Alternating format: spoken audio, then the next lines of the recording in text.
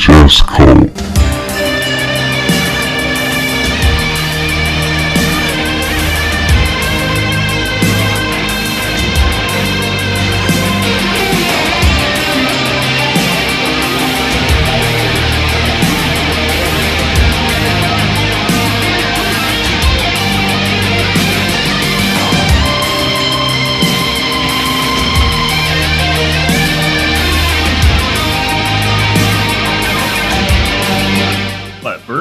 Good burp? Oh, I didn't hear the burp. Oh. That's relief. That's relief. That's relief. We're too busy watching the Sauce Moolah music video. You should have been listening to me burping. That's where the real music is.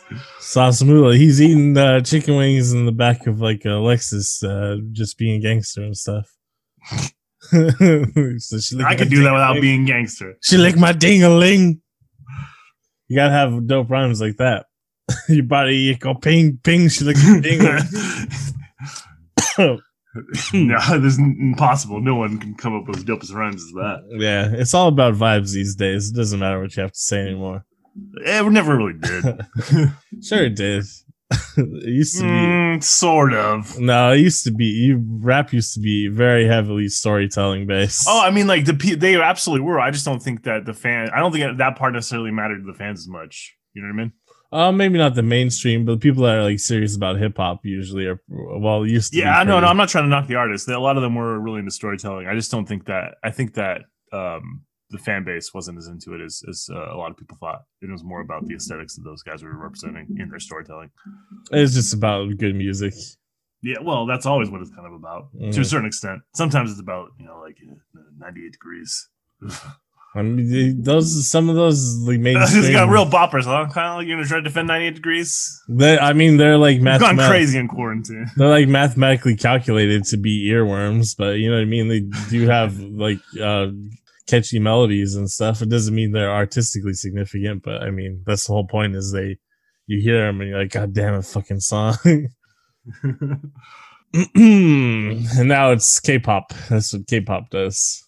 That's what K-pop's always done, but now it's going global, international, like a pandemic. You got to make Wuhan, China, indentured servitude popular. It's always been popular, Kyle. Haven't you heard of Elon Musk's plan for Mars workers? Yeah. Boo-ba-da-ba-da-boo. This is the Jibber Jabber talk show. I'm Sean. If you were listening yesterday to the bonus podcast, I said that I love butt sex, and that's a lie. Yeah, it's not that great. I like vaginal sex a lot more. Oh, I thought you meant my mic wasn't that great. Oh, no, your mic's fine. Oh, yeah, butt sex, it's not that great. I'm not that into it. Someone's said this to me, and I won't tell them who it was. I'll say who it was, even though you know them. Okay. They're like, oh, it's more about power. And I'm like, oh, that's weird. Bad. Oh, that's bad. Oh, that's not good. I don't know. This is VHS Cult. I'm Kyle the Barbarian. I'm Sean, the 10,000-year-old Batman. Whoa. Well, hey, I got a really diminutive take on the movie we watched today. Ready? It's 10,000 BC Batman and Khazar the Savage Land versus Prince Lotor and his mother Morgana. Well, yeah, I guess we'll talk about it, but they don't have a lot of new ideas in this movie. But the ideas they do have are real cool. Kinda. It's like I don't know. It's like Quentin Tarantino does a sword and sorcery anime.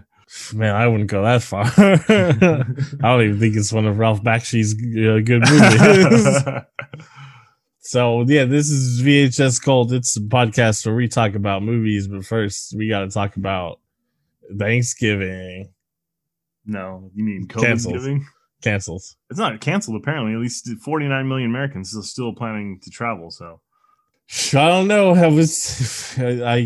It'll be all right, I guess. I don't know. Fuck it. That's my opinion about everything. Finally, the lost generation is truly going to be lost, was what I'm getting at. People are living too long these days anyways. That's my opinion. But unfortunately, most of them are in Congress, and they'll be safe. No, they have better health care than most of us.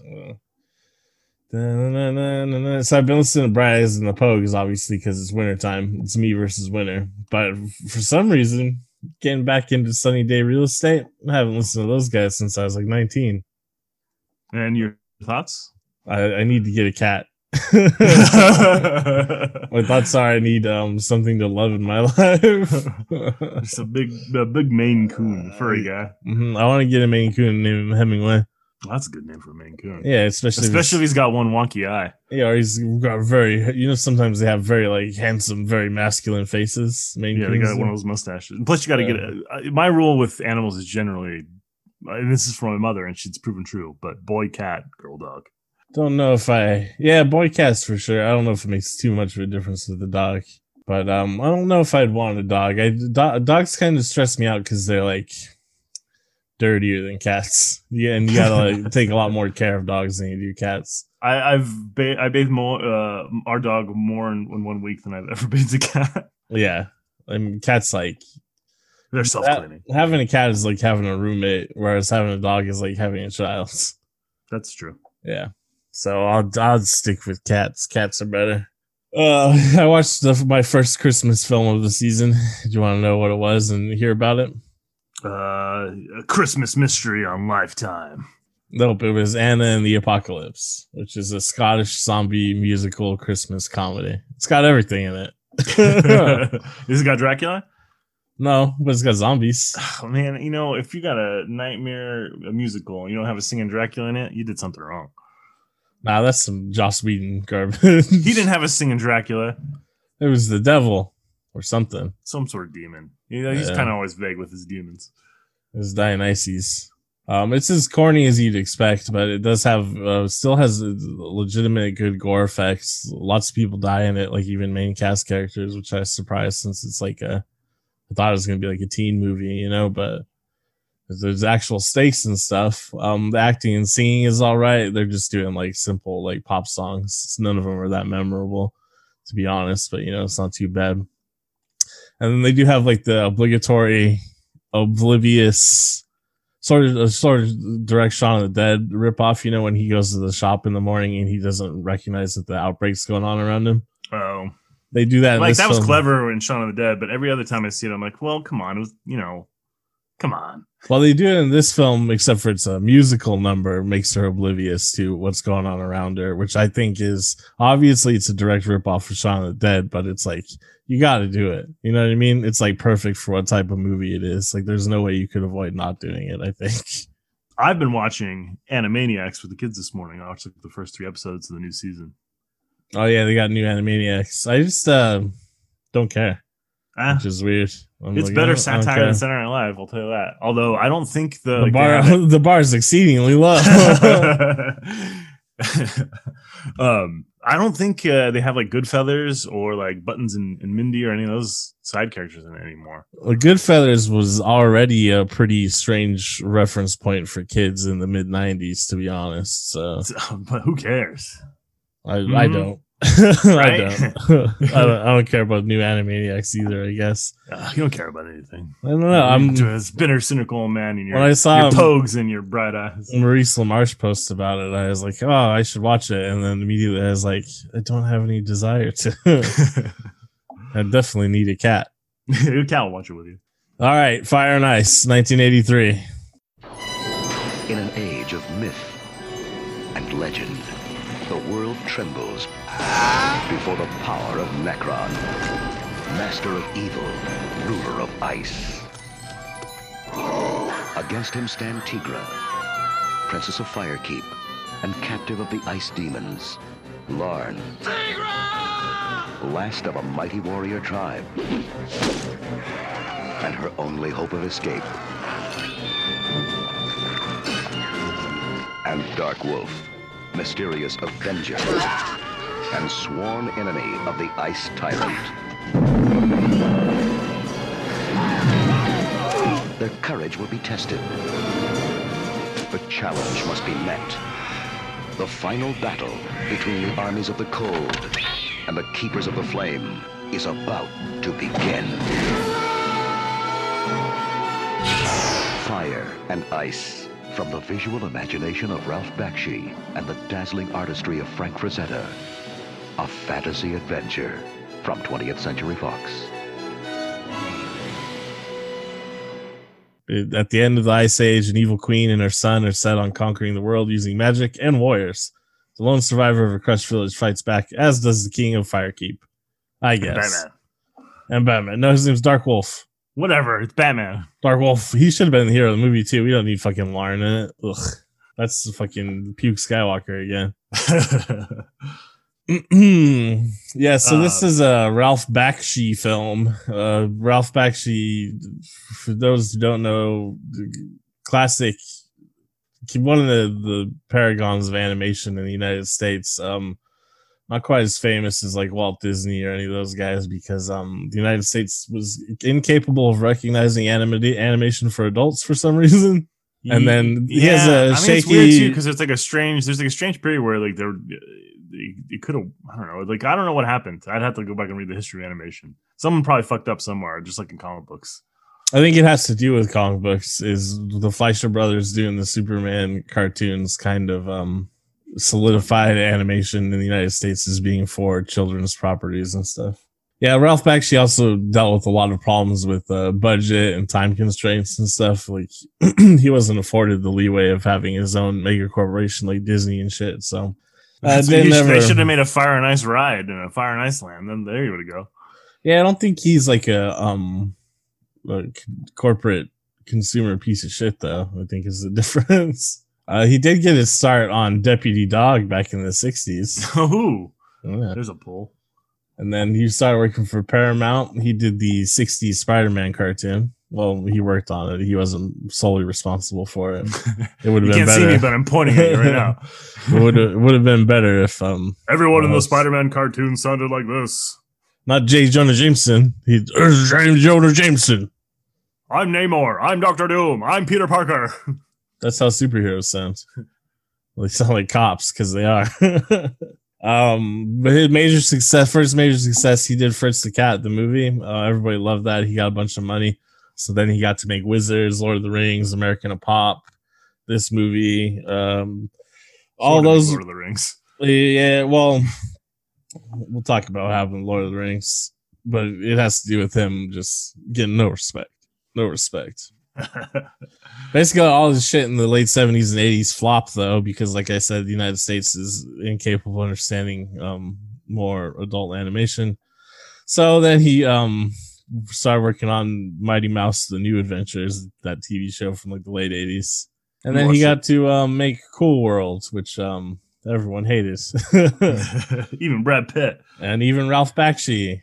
So he worked his way up from the Brooklyn streets, just like our stalwart heroes or friends from. They're not my friends. The guys from Once Upon a Time in New York. You're saying that Ralph Bakshi sexually assaulted his way and beat his way to the top. A lot of people do complain about the hypersexuality of his work, so maybe, but I don't necessarily think hypersexuality in art has any bearing on your own sexuality or ethics, because I completely enjoy eroticism, hypersexual stuff. I don't think I'm a creep, but who knows? Ask my girlfriends. I got some bad news. Everyone else thinks you're a creep. We took a creep survey. He was actually born in Israel, though, in October 29th, 1938. The son of Mina and Eliezer Bakshi, and is of Crime Czech Jewish descent rather than Ashkenazi. So there's a nice change of pace for you. I guess. I mean, I don't know that I care either way. I mean, it's just usually most like prominent Jewish figures are like that. Yeah, that we're familiar with are Ashkenazi. So I was like, wow. I don't know. I always feel like maybe it's taboo to talk about ethnicity and race the way we do, but it's like I believe I have the historical understanding of these things. That's always dangerous, though. Yeah, everybody on the wrong side always says that too. Yeah, I guess I'm not using it to prove a point, though. I'm just talking about it, you know. Maybe that's the important distinction. Yeah, he was raised in Brownsville after his family came to New York to escape World War II, of course. Goddamn World War II. Everyone was really mad at Jewish people. For no reason, and it came out of nowhere and then went away very quickly. Yeah, that was the one time in history. Ever since then, Jewish people perfectly fine. And before that, perfectly fine too. The success of Fritz the Cat allowed him to produce feature films of his own with his own characters and ideas. And then he did have his fantasy film Wizards was pretty successful, and so was the first part of Lord of the Rings that he got to do. They were both financial successes, but completely misunderstood by critics. And the studio united artists that produced Lord of the Rings because it refused to fund the second part or the third part or anything else by Bakshi. During the 80s, animation was in decline in general. That's even like the dark period for Disney, right? It was the 80s. Don't remind them. Yeah. So he did American Pop, which was done with the same sort of rotoscoping, realistic animation as Lord of the Rings, but it was a financial flop. And critics said they did not see the point of the film being animated. But which is kind of reasonable. I don't see the point of a film being live action sometimes. Well, I kind of understand the American Pop one because it's like there's nothing really fantastical about it. It's just about music history and kind of, with regular ass people. And it's like rotoscoped animation. So it's like, well, probably could have just filmed that, It's not the same as Lord of the Rings. Yep, and his last film of the decade, the 80s, was Fire and Ice, a collaboration with a famed artist, Frank Frazetta, which was also a significant flop. I can't see why this wouldn't be a success. It's got everything you need. It's got dinosaurs. It's like not even dragons and shit. It's dinosaur land. He went on to produce several television features with mixed results. That's around the Mighty Mouse time. Then he returned to film with what would eventually become Cool World. How cool it was. The script was rewritten several times during production without Bakshi's knowledge until it came to the point where Bakshi did not recognize his own work. Film was critically scorned and a box office flop. To this day, fans feel that the film is not actually a true Bakshi film, which makes sense because basically the studio made it. And he's the inspiration for the voice of the comic book guy in The Simpsons. What an honor. Yeah. I like the deep references that Simpsons has to other things, to other mediums and stuff. Simpsons is layered and strange and kind of pointless. Yeah, but that's especially the last 20 seasons. Oh yeah, but when it was good, it was good. It changed an entire couple generations, their style of humor and stuff. Anyways, I don't know if it necessarily translated to any of the millennials being talented, but no, because the millennials that went on to write The Simpsons aren't doing such a great job right now. No. And most content that's being written and created today is not very good either. It's all because we're not writing and creating content. Pretty much. That's the real problem. Well, I consider myself like a true sort of, I can't really think of what this fucking word is. You got boomer brain. Acolyte's a good word for it. That's not what I was thinking of, but yeah, I would consider myself a true acolyte of The Simpsons, whereas I have a deeper understanding of what it's all about than most people. Looking at the synonyms for follower, I consider myself a squire of The Simpsons. That sucks. That's a shitty position. But it makes me sound real cool. Shine boots and scour armor and feed the horses. And probably get sexually molested by your knight. Oh, yeah. You're making it weird. You know that's what was going on. Not all the time. Most of the time, just like Batman and Robin. Fucking the Boy Scouts. I was gonna make a Boy Scout reference. Here's a quote from Ralph Bakshi where he says, "Sweetheart, I'm the biggest ripped off cartoonist in the history of the world, and that's all I'm gonna say." Bada bing, bada boom. Watch chow. He's from Brooklyn, so yeah, he probably was. Bada bing, a bada boom. In addition to Bakshi, though, there was another dude who directed certain action segments of Fire and Ice. His name is Tom Tataranowitz. Man, oof. Oh, jeez. Tataranowitz, I guess. That's the one that seems to have the most music to it. I would assume that's how it's pronounced. I don't know. After Fire and Ice, the success of Fire and Ice, he got to go on to direct episodes of the Ghostbusters cartoon, She-Ra, Brave Star, Garfield and Friends, Fantastic Four, Incredible Hulk, Biker Mice from Mars. Oh, a lot of real garbage ones in there. He was the executive producer of like all those shitty Marvel 90s cartoons that weren't Spider-Man or the X-Men. They weren't bad, you know what I mean? Like the Incredible Hulk free season was pretty good. Animation was good in the Incredible Hulk one, yeah. But you know it wasn't? Biker Mice from Mars. They had it was Biker Mice from Mars. You got everything. The title says it all. I mean, it wasn't as bad as like Street Sharks, but oof. Jawsome. Oh, Jawsome. Jawsome. They're all just hey, how do you make Ninja Turtles less awesome? Jawsome. So yeah, this is based on characters co-created by Ralph Bakshi and Franco Frazetta. It was made using the process of rotoscoping. It's based on characters created by 8 million other people. So it used the process of rotoscoping, which is when the scenes were shot in live action and then traced on animation cells, what some people might call lazy. But I actually think rotoscoping... You're throwing a lot of shade at Disney right now. I think rotoscoping looks pretty cool, to be honest. The screenplay is written by Jerry Conway and Roy Thomas, both of whom have written Conan stories for Marvel Comics. They're also both had at one point been the editor-in-chief of Marvel after Stan Lee, apparently. So and the man Lee. This is the kind of creative output you're getting from Marvel in the 70s and 80s. Who was it? Who wrote it again? Jerry Conway and Roy Thomas. Oh, yeah, they're not luminaries in the comic field, in my opinion. There's not too many of them. Backgrounds were painted by James Gurney, the author and artist of the popular independent Dinotopia illustrated novels. And these are beautiful backgrounds, too. Fucking Thomas Kincaid.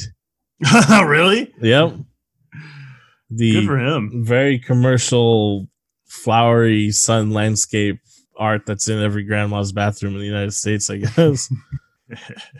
What I really want to draw is like a Martian landscape with Saturn crashing in and like a beautiful Martian princess breast spilling out. Sure. You know, it doesn't sell money. Sure, James Gurney did most of the work, to be honest. No, you can't take away from Kincaid. He harbors a secret, dark center. He didn't ever go on to produce anything else that was similar quality. Because it's so dark, he has to make money. And Peter Chung, the creator of Aeon Flux, was also working on this film as a layout artist. So that's pretty fucking tight. Booty tight, I can't think of Aeon Flux without the opening sequence when she closes her eye over a fly. Yeah, that's tight. Aeon Flux is cool. Cool. Who's Frank Frazetta? We mentioned him earlier. He's an American fantasy and science fiction artist noted for comic books, paperback book covers, paintings, posters, LP record album covers, and other media. He's often referred to as the godfather of fantasy art and one of the most renowned illustrators of the 20th century. If you've ever seen a van with an airbrush on the side, it's inspired by him, or maybe just directly copied from him. No, that's like probably a few levels of diffusion from Frazetta, to be honest. He was inducted in the comic book industry Will Eisner Comic Book Hall of Fame, Jack Kirby Hall of Fame, Society of Illustrators Hall of Fame, Science Fiction Hall of Fame, and was awarded a Life Achievement Award from the World Fantasy Convention. Who cares? Those racists? Yeah. So yeah, the stuff you'd see like airbrushed on a van is like 3 levels of derivation from Frazetta, meaning like he is the person that really created the style of fantasy art that would lead to like Conan, how Conan comics looked, how Dungeons and Dragons manuals looked, how Magic the Gathering cards looked. And then you take another step from that, from like people making their own independent comics trying to copy that, and then another step down from that, just weirdo airbrush artists. You know what I mean? So it's a bit of cultural diffusion. Frank Frazetta, I think he is a pretty good artist. Unfortunately, pop art that was made for the people, which is what Frank Frazetta did, has been consumed and incorporated into the corporate machinery of the art world in general now. And so his artwork are fucking $1 million bullshits too, owned by like George Lucas and shit like that. So that sucks. Same thing happened with Mobius. And I guess that's what'll happen to all good artists. I think like even like Todd McFarlane shit now is like $1 million. Yeah. Well, I mean, like, Jack Kirby shit's really expensive. Yeah. Here's a quote from... It's a fate that kind of awaits all artists of any kind of note. Some of them after their deaths, so they get to die destitute and then have all their artwork sold out. I feel like if your artwork's going to sell for millions, you may as well enjoy it while you're alive. Yeah, I don't think Frazetta really got to enjoy too much of that. Frazetta, I mean, same thing with Mobius. because it was the people that were interested in his artwork. You had to wait for them to grow up and become rich adults to start paying for it, and increasing the demand. Here's a quote from Guillermo del Toro about Frazetta. It says, he was nothing less than an Olympian artist that defined fantasy art for the 20th century. He gave the world a new pantheon of heroes. He somehow created a second narrative layer for every book he ever illustrated.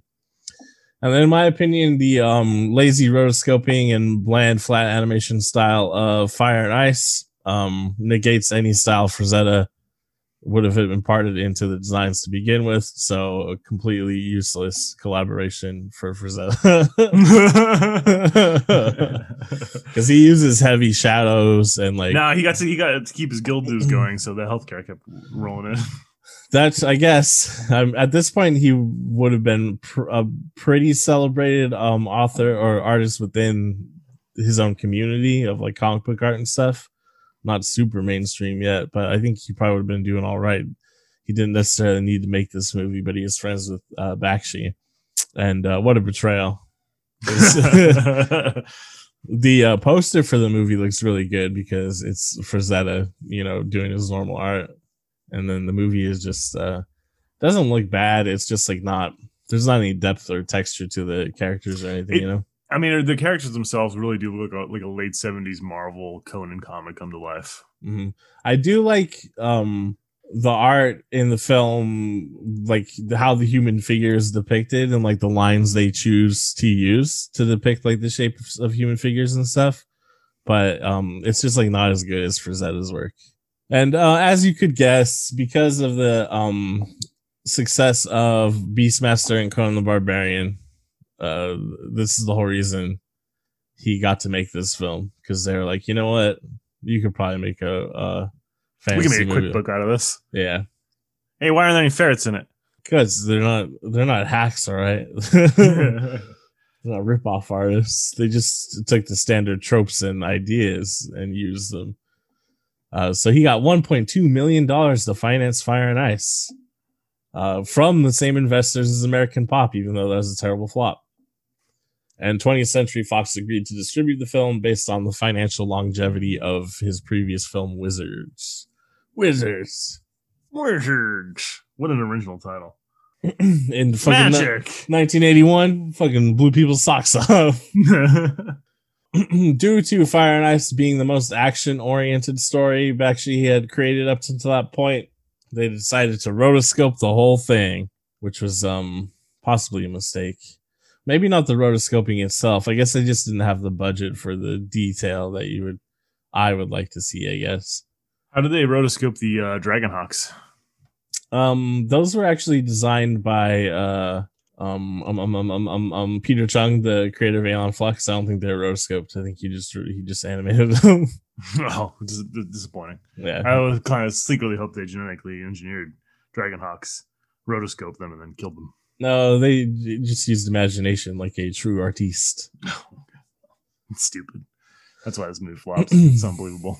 Bakshi and Frazetta were heavily involved in the production of the live action sequence. They actually did all the casting sessions and did the filming for the final shoots. Did they make these poor people wear these costumes? Yeah, there's some. You can see some behind the scene pictures of the two main characters in costumes, but there's not too much widely available of the behind the scenes stuff. But it looked fun, honestly. They're just in like a huge like studio running around and shit. Yeah, put on this piece of floss and act. I fucking love that style of fantasy, like the low like fantasy where I like fucking everyone's barely wearing anything and it's just like very sexual and violent. Like that's the kind of fantasy I'm into. That's why I think The Witcher's cool, even though they didn't lean into it enough. Maybe season 2. Get that shit as pulpy and campy as possible. God damn it. No, even the books are like really light pulp. Oh, that's too bad. So Fire and Ice was a financial flop, and also critics didn't like it. So let's hear from them now. Janet Maslin of the New York Times wrote, "If you love comic books but can't bear the unnecessary bother of turning pages, Fire and Ice may be for you." Ouch. It would help if you were also a sex-obsessed 12-year-old boy, but it isn't essential. And I was like, that's me, LOL. That's me. That's me. I don't know if I've advanced much past 12 years old. I also don't know if I would consider myself sex obsessed. Why not? It's the coolest thing to being born again. Oh, you mean like a Christian? What? No, having sex is the coolest thing to being born again. Well, you said I assume like Christian born again, like a born. Oh no, again I mean Christian. like the I don't remember being born, so I don't know if it was cool or not. From my ex- experience seeing kids born, it didn't seem that cool. the A ecstasy lot of shit goes birth. wrong, and there's people everywhere. There's lights and there's grabbing and there's pain. I think you're wrong about this being born thing. I don't know.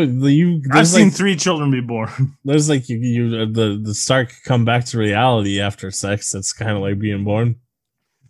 That's like, yeah, suddenly all the lights are there and there's people watching you, and you're like, oh, what happened? Whoa, where do you have sex? Wherever I want to. I'm a sex obsessed 12-year-old boy. Why are you staring at me? It's perfectly normal. Sir, this is an Applebee's. I just look at people and growl. Gene Siskel gave the film 2 stars out of 4 and called it attractive to look at, but its slow-moving, predictable story makes viewing it much like reading a comic book with pages made of lead, which that's a pretty good line. Yeah, good job on it, Siskel. He also added the constant rhythm of Teegra being captured and rescued is, after a while, more than a bit tiring. Once again, I have to agree with Siskel. This is my biggest problem with the movie. Because that's all it is. They had one story, Kyle. I'm going to tell it over and over again. All it is Teegra getting captured again and again. And Lawrence sucks. Dark Wolf's way cooler. Batman. Also, they don't ever have sex. What's the deal? That's at the end. They're going to remake the world. Well, the scene there at the end where they kiss and like the music swells and then the castles in the background. I know if I was in the same situation with my barbarian babe, that after we just saved the world and the world's going to change and we're feeling real good, we're going to bang right there. Even with that subhuman guy watching? Hell yeah, I'll make him watch. Because he's crawling out of the swamp in like abject pain. And Lauren's going to put him out of his misery. And Teegra's like, no, it's a new world now. We need to change. And then they just leave him to die. It's like this is how you get Tetsuo the Iron Man. Yeah, I'd be like, you look at this. This is all the fruits of life you're not going to see. It's all over. That's how you get Tetsuo the Iron Man. Yeah, exactly. Look at this. You know what's as gross as that movie's supposed to be? The most disgusting part of it to me still, every time I watch it or think about it, is still that goddamn scene where they're eating the eggs and Vienna sausage out of that disgusting ass frying pan. What, Tetsuo? Yes. Yeah, I don't find that particularly gross. Well, no, it does kind of gross me out just because like the texture of the grease and stuff. I don't know. Body horror stuff is the only type of horror that causes a physical reaction for me. And the Tetsuo, after like the first like metal barbs start to come out of him, beyond that point when he just turns into a metal monster, it doesn't bother me anymore. But the idea of like having small bits of metal like embedded in my skin bothers me. I'd rather do that than eat those fucking eggs. It's just eggs and sausage, man. Greasy ones. A Rotten Tomatoes score, 60% with critics, 53% with the audience. Weird. You'd think like the audience would be like, hell yeah, man, fucking this is that horny barbarian shit that I like. Well, I don't think this is one of those movies that has since caught on with later audiences. But we can try to get it too if you want. Yeah, let's go for it. It'll probably be once again a lesson to me about how my tastes don't align with anyone. They're like, oh, this is stupid. Why would I care about goddamn nipple barbarians and stuff? Because it's fucking hot, man. Did you see that guy's Batman with an axe? They fucking murder people and like everyone's barely dressed. Their dick could fall out any minute. It rules. But it doesn't. You know what I mean? You're constantly waiting for that tissue she's wearing to drip away. But no, it's still there. It's still there, but the nipples, they're always poking through. They make sure that... Yeah, sometimes they're poking through, sometimes they're not. It depends on how cold it is. They make sure to animate that shit. That's real shit, man. You gotta pay careful attention to the nipples and rotoscope. One of the Necron's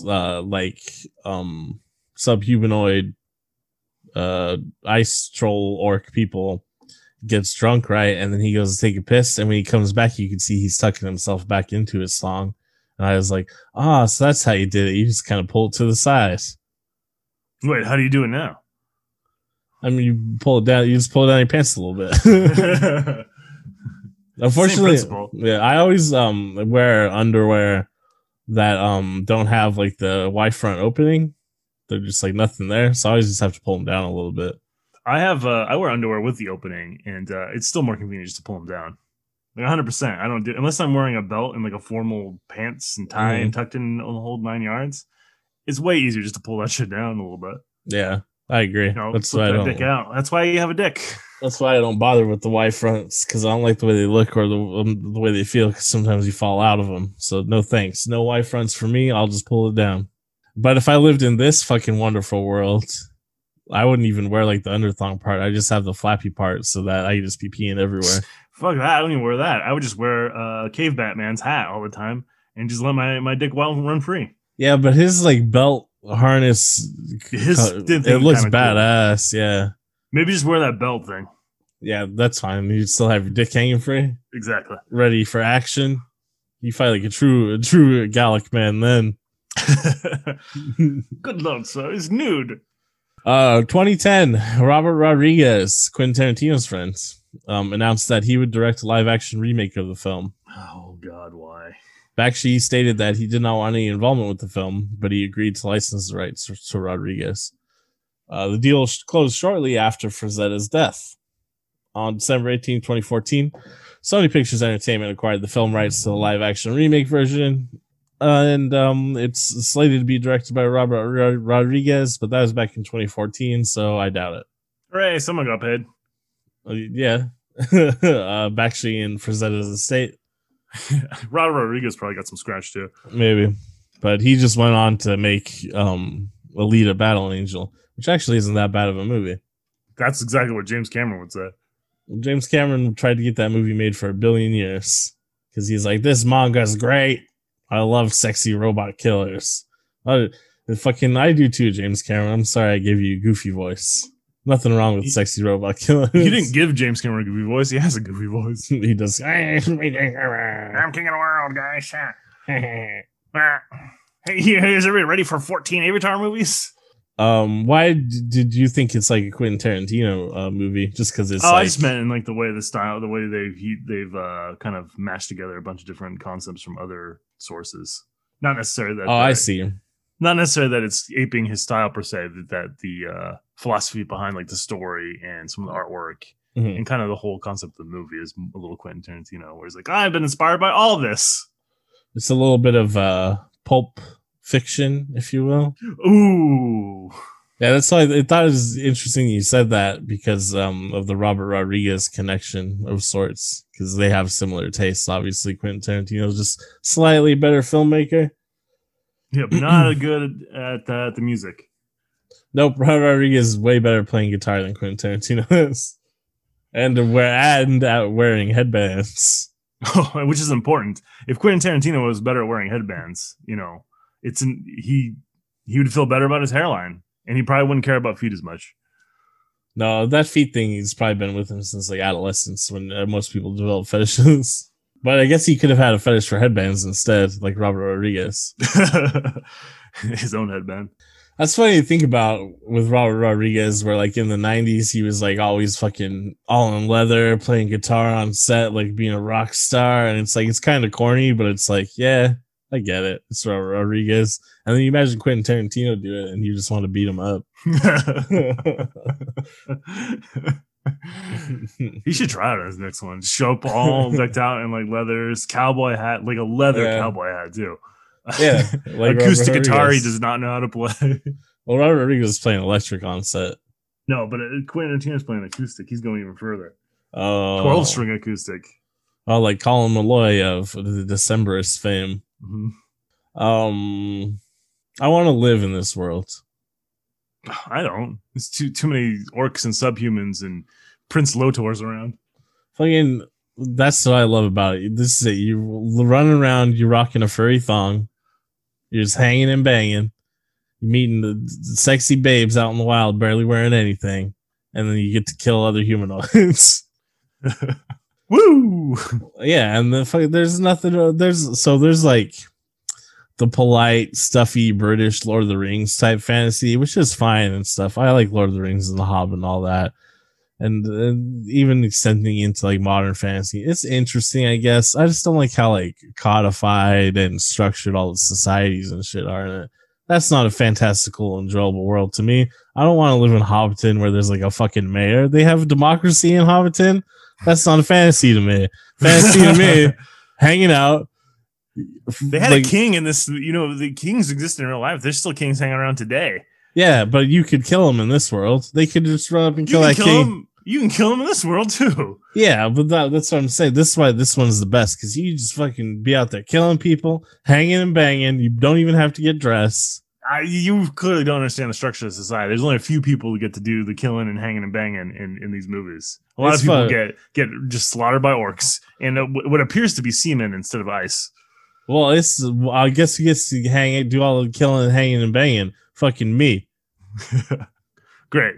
We got a real Prince Loto on our hands. No, I'm not going to try to take over the world or anything. I'm going to be a stalwart warrior like Dark Wolf. And what gives me the ability to do that is I'm bigger and stronger than people.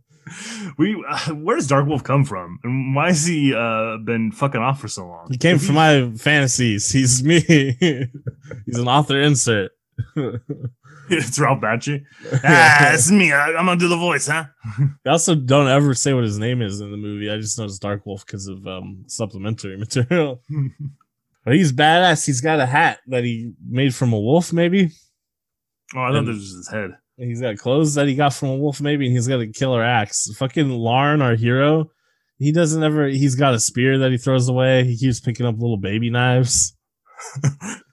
There's even a part where one of the ice. I mean, a baby knife will kill you just as easily as a big knife. One of like the troglodyte guys has a booty knife. You see he's got his knife tucked between his butt cheeks, and then Teegra steals it away to try to break her chain, and then she's just running around with a booty knife.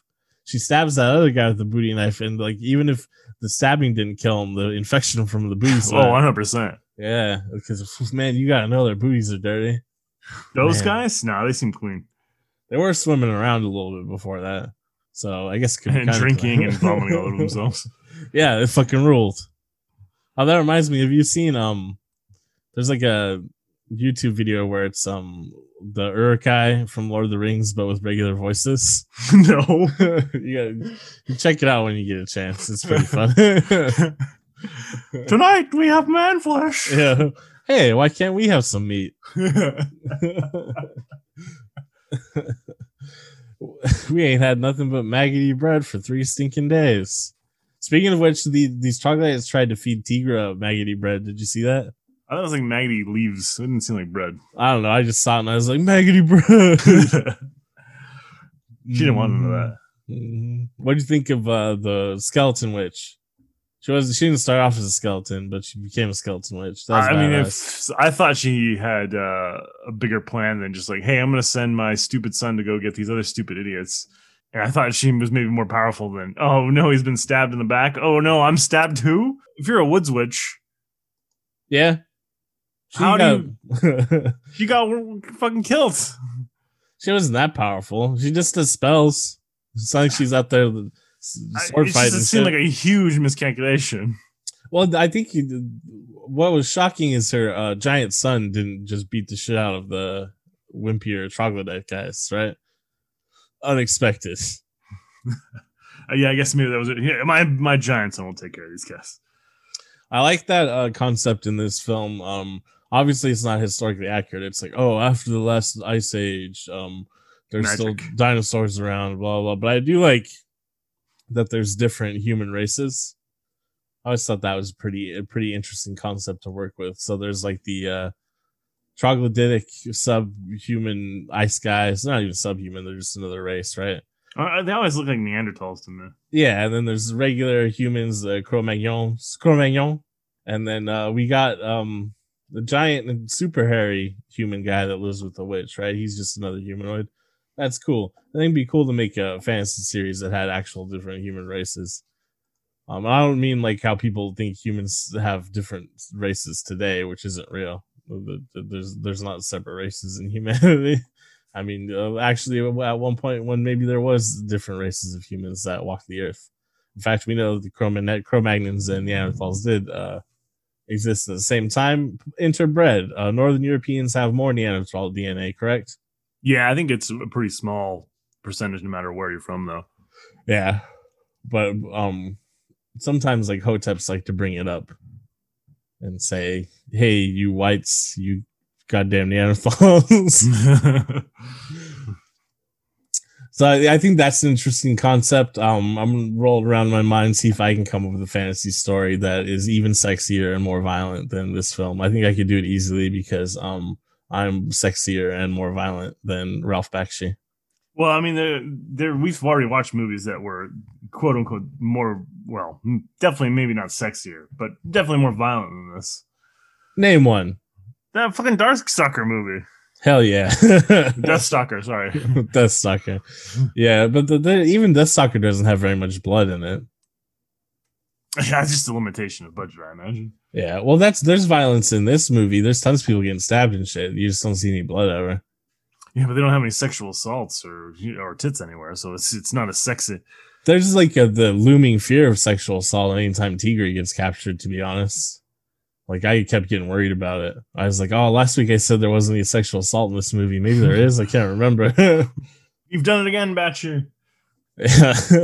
All right, let's go over some funny stuff in it. Very beginning of the movie, Lauren's tribe are there at their defenses, and they're like, hold your positions, prepare to yeah, for what? They're like, everyone prepare to start punching this wall of ice as a giant glacier just hurtles towards them. It's like, hold, man. Hold. Whip them out. No. Piss, man. They're just all peeing on the wall, writing their names and shit. Good work, Lauren. It's very legible. Yeah, so that obviously doesn't work, and everything is destroyed. Then the troglodytes come running out, and our hero Lauren kills a couple of them, and then there's an extended sequence of him running away like a pussy. Meanwhile, there was like a woman left alive too, wasn't there? For a second, I'm like, oh, is he going to rescue her? No, I thought that's where the rape was going to happen. I was like, oh no. Yeah, me too. I mean, obviously there's a rape that happens we don't see, but but yeah, he didn't rescue her. He just runs away. Which, I mean, I get it. There's a lot of them. Blah blah blah. But he's supposed to be like our. At this point, you assume he's like our stalwart, powerful hero, right? Like a Conan figure. Conan wouldn't have ran away from that shit. Yeah, I mean, also at that point, everybody you know is dead. Right? Yeah. What are you running for? Stand and fight. Yeah, he's got those Puke Skywalker like survival instincts. Yeah, I know. It's not even fair to Luke Skywalker because he would stand and fight. No, it's Puke Skywalker. I know. Even worse than you, Luke Skywalker. Actually, he's even worse than Puke Skywalker because Puke Skywalker still ends up being heroic, kind of. This guy is just puke. Lauren. King. I think you're going to have to start calling him King Lauren. What? You think he marries a goddamn princess? Teegra? He's going to be there? The prince is dead. Yeah, Tora. And the dad's name is Jorah. Jared. Whatever, you know. Oh, no. Is his name Tora? It's Toro or something like that. Yeah, but he gets stabbed up. So I guess maybe it is Lauren. Finally, a chance for Lauren to prove his quality. Lauren of the Wood Forts to prove his quality. Then this is where we get to meet Teegra. This is going to be the part of the podcast where I do sound like a sex-obsessed 12-year-old. I actually really like the way they animate her body. Oh, that booty.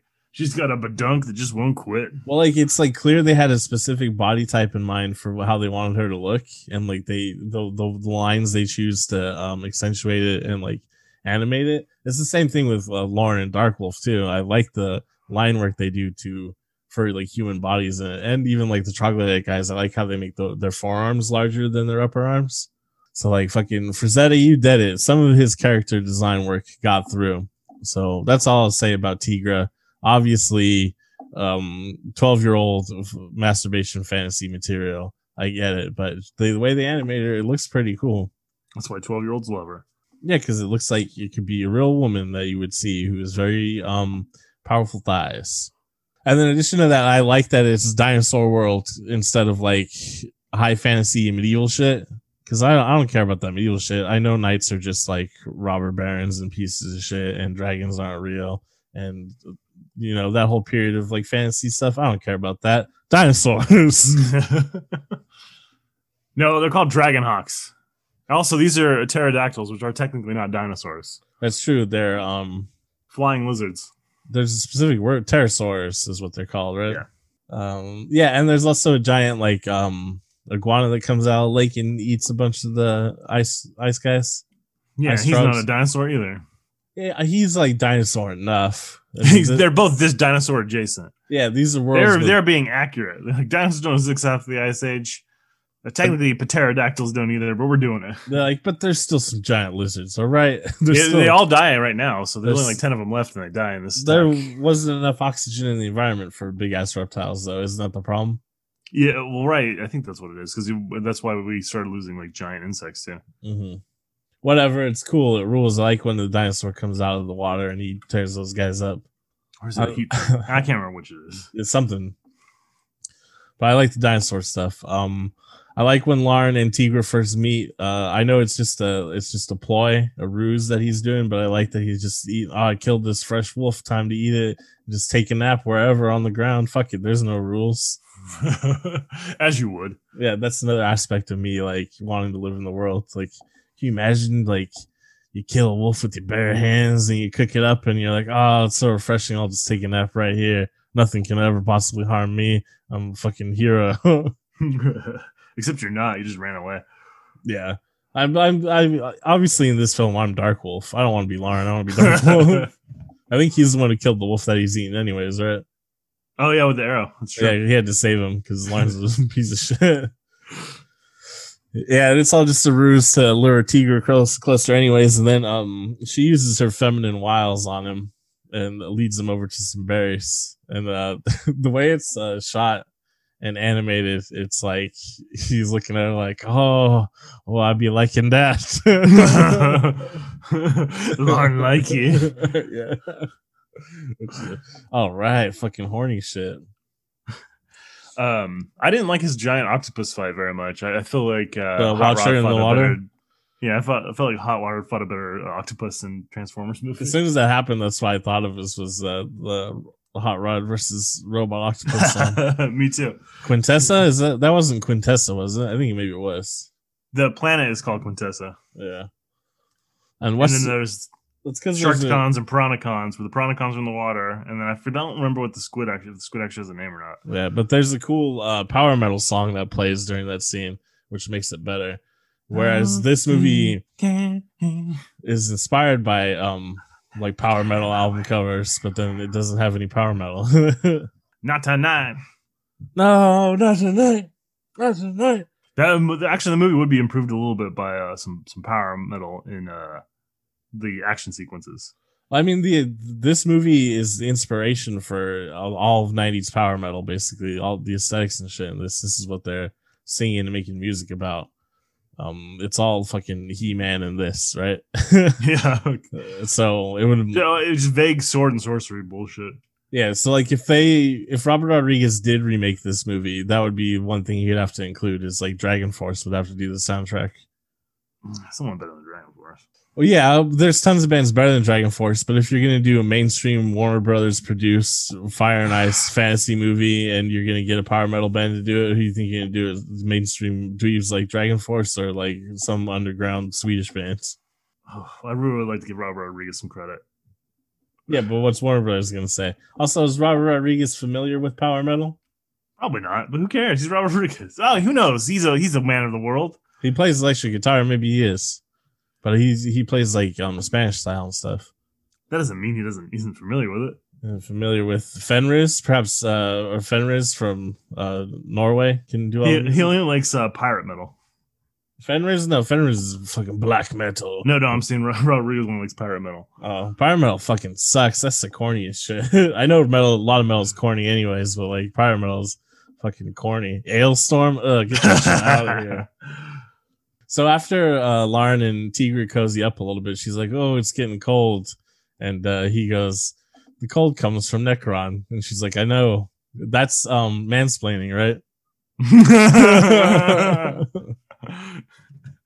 I know, bitch. Everyone knows it comes from Necron. Stupid I'm a bitch. fucking princess, you stupid goddamn bumpkin. My dad's in direct conflict with them. They know each other. Cold comes from Necron. Let's Jesus, fuck, Lauren.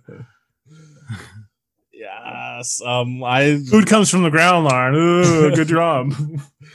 Did you know potatoes go on the ground? Mm. You really impressed me with your knowledge, Lauren. Please bed me now. Yeah, so Teegra is captured again. Yeah, she does. Yeah. Then there's the tentacle monster, the Watcher in the Water fight. They get separated. Teegra gets captured again. Uses the booty knife to escape, right? But she has to drag that corpse of the fat guy with her, and she falls down a ravine. Lauren and Darkwolf are trying to rescue her, but she's not there because, serendipity or whatever. That's when she meets the beautiful skeleton witch. She's dangerous because she's got red hair. It's like if Stevie Nicks had red hair. How do you know Stevie Nicks is dangerous, though? Well, maybe she's not dangerous, but she's a powerful witch. Oh, there you go. That's how you tell if someone's a powerful witch, is their red hair. Yeah, I think in some cultures red hair means you're dangerous, right? Probably. Pretty sure. You making a ginger reference? Because I won't stand for it. Well, that's the modern, sick of it. Modern, making fun of people. I'm sick of it too because I'm not even a ginger. People use, you're ginger. Yeah, my beard's kind of red and my hair's kind of red. I don't got freckles everywhere. I don't even have fucking blue eyes. You can see my eyelashes and my eyebrows too, bitch.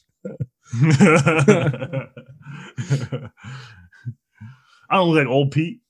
Yeah, for real. I'm not a ginger. I just happen to have red hair. And besides, the span of my shoulders is 2 feet across. Fuck you up. I'll kill you. I'll hug you to death. I've been doing chest presses like crazy. I'm so good at hugging. I can kill him, man.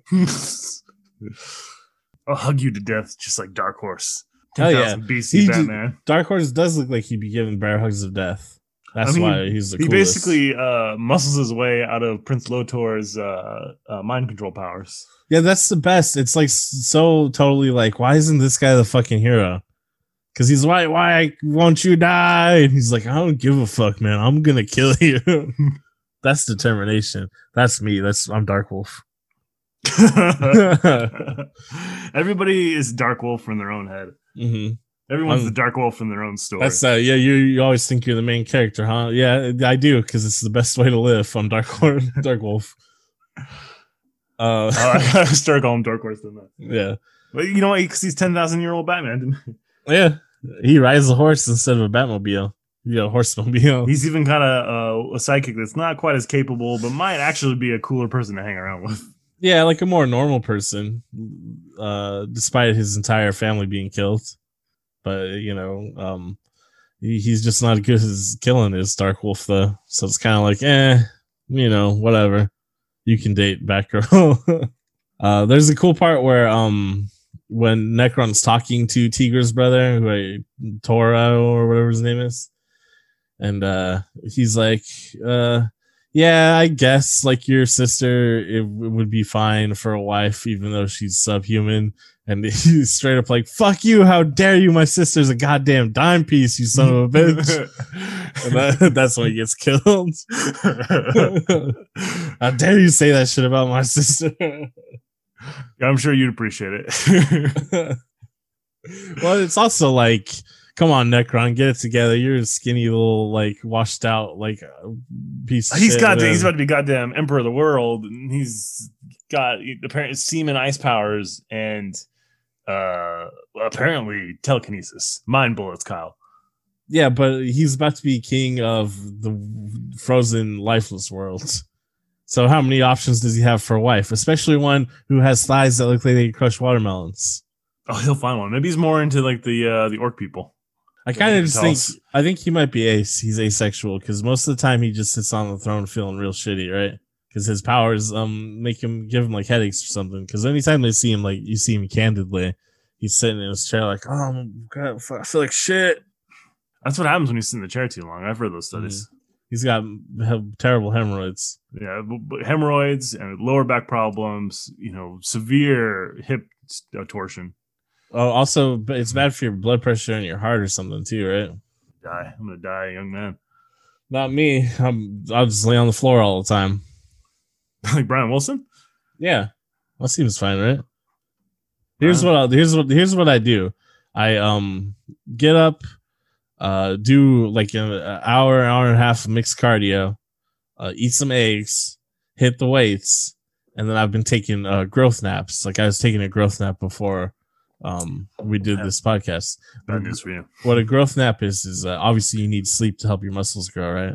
So this guy on the internet, one of those like buff dudes on the internet who doesn't know what he's talking about, is talking about taking naps all the time so that it'll help him grow.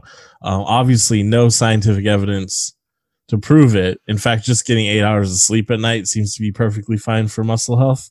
But I like taking naps and acting like I have a reason for doing it. So I've just been taking naps and be like, yeah, I gotta take a growth nap.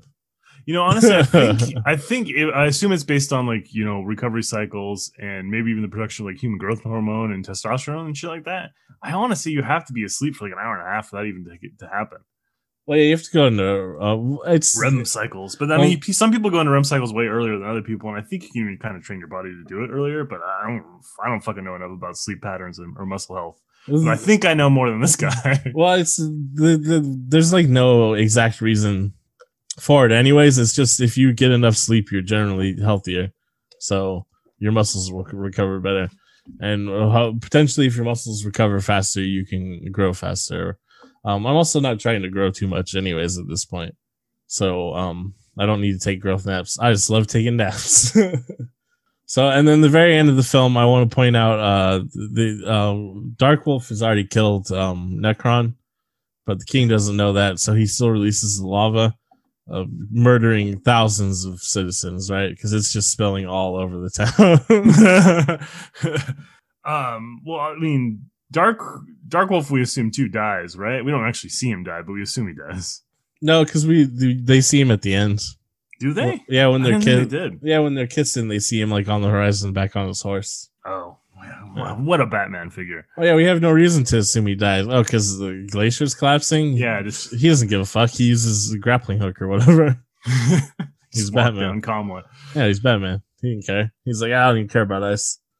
But yeah, the king didn't necessarily need to do that, but I guess it's also like, how are you going to clean up the ice anyways, right?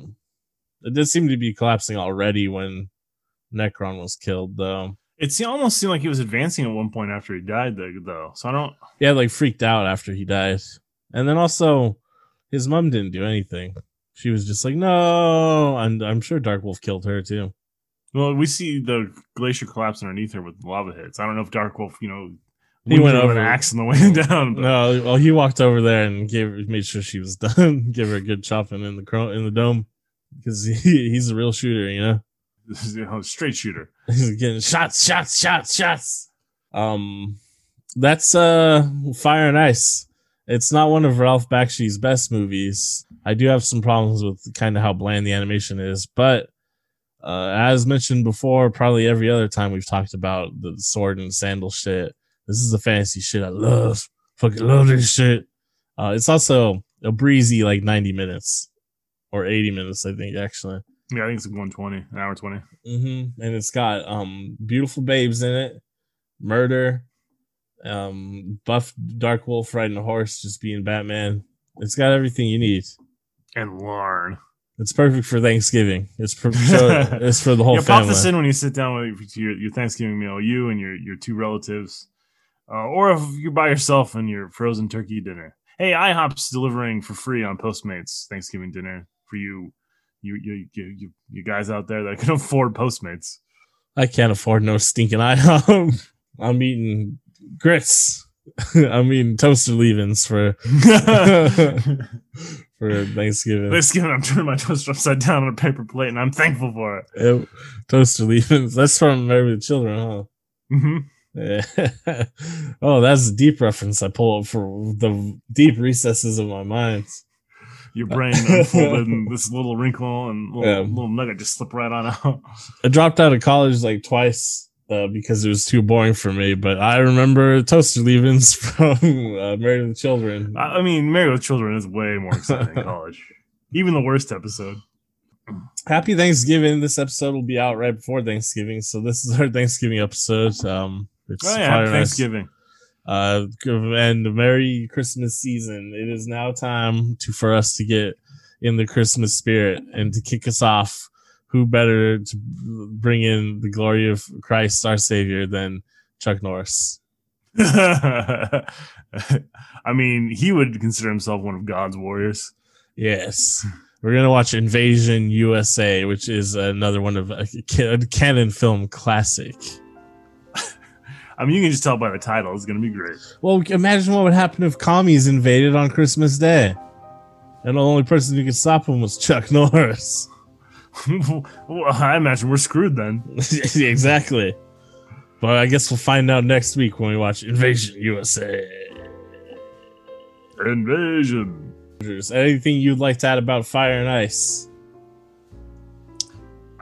It's certainly a movie. I think we need more butt cheek cartoons. That's what I'm going to say. More cartoons with butt cheeks. You're going to have a hard time getting butt cheek cartoons. I mean, it seems like there's... They don't even do it in Japan anymore. Animation, but not necessarily butt cheek animation. Well, the quote-unquote adult animation now is fucking upper middle class. It's more like old teen animation. Older teen animation. No, it's more like fucking dorky upper middle class kids writing cartoons about having dorky upper middle class feelings and problems or whatever.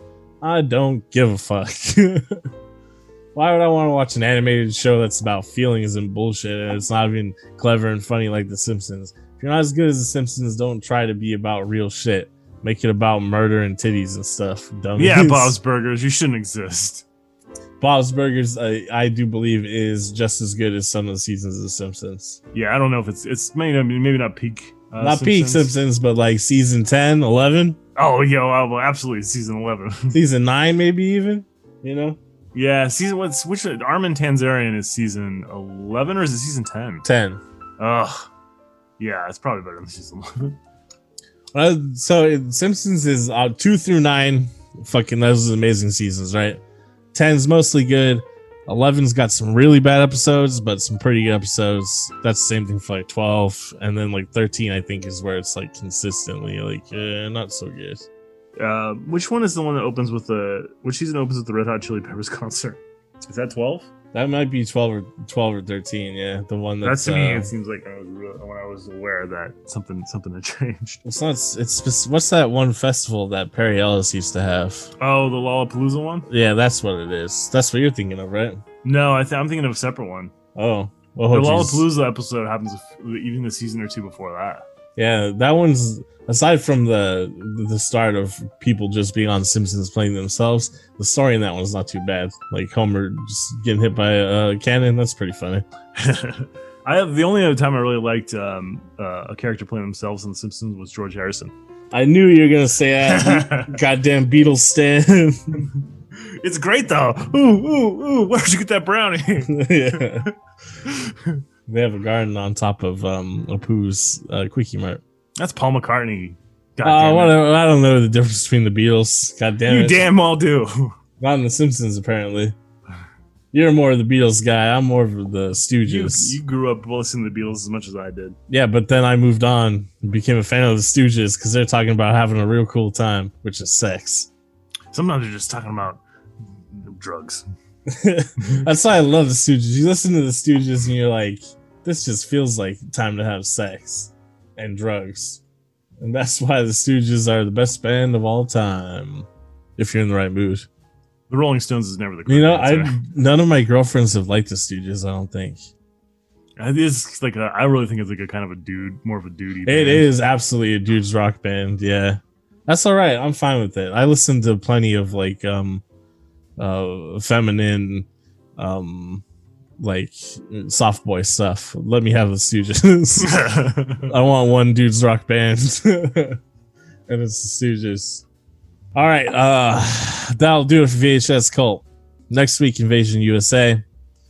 We will be on Twitch on Friday, and we'll be watching. I don't know yet. We'll also have a special guest, right? Yeah, if you Court suggested, I know what you did last summer. The Sarah Michelle Gellar, Ryan Philippe. Isn't that he was in that shit too? And like someone else, Freddie Prinze is in it too. Yeah, that's where him and Sarah Michelle Gellar met.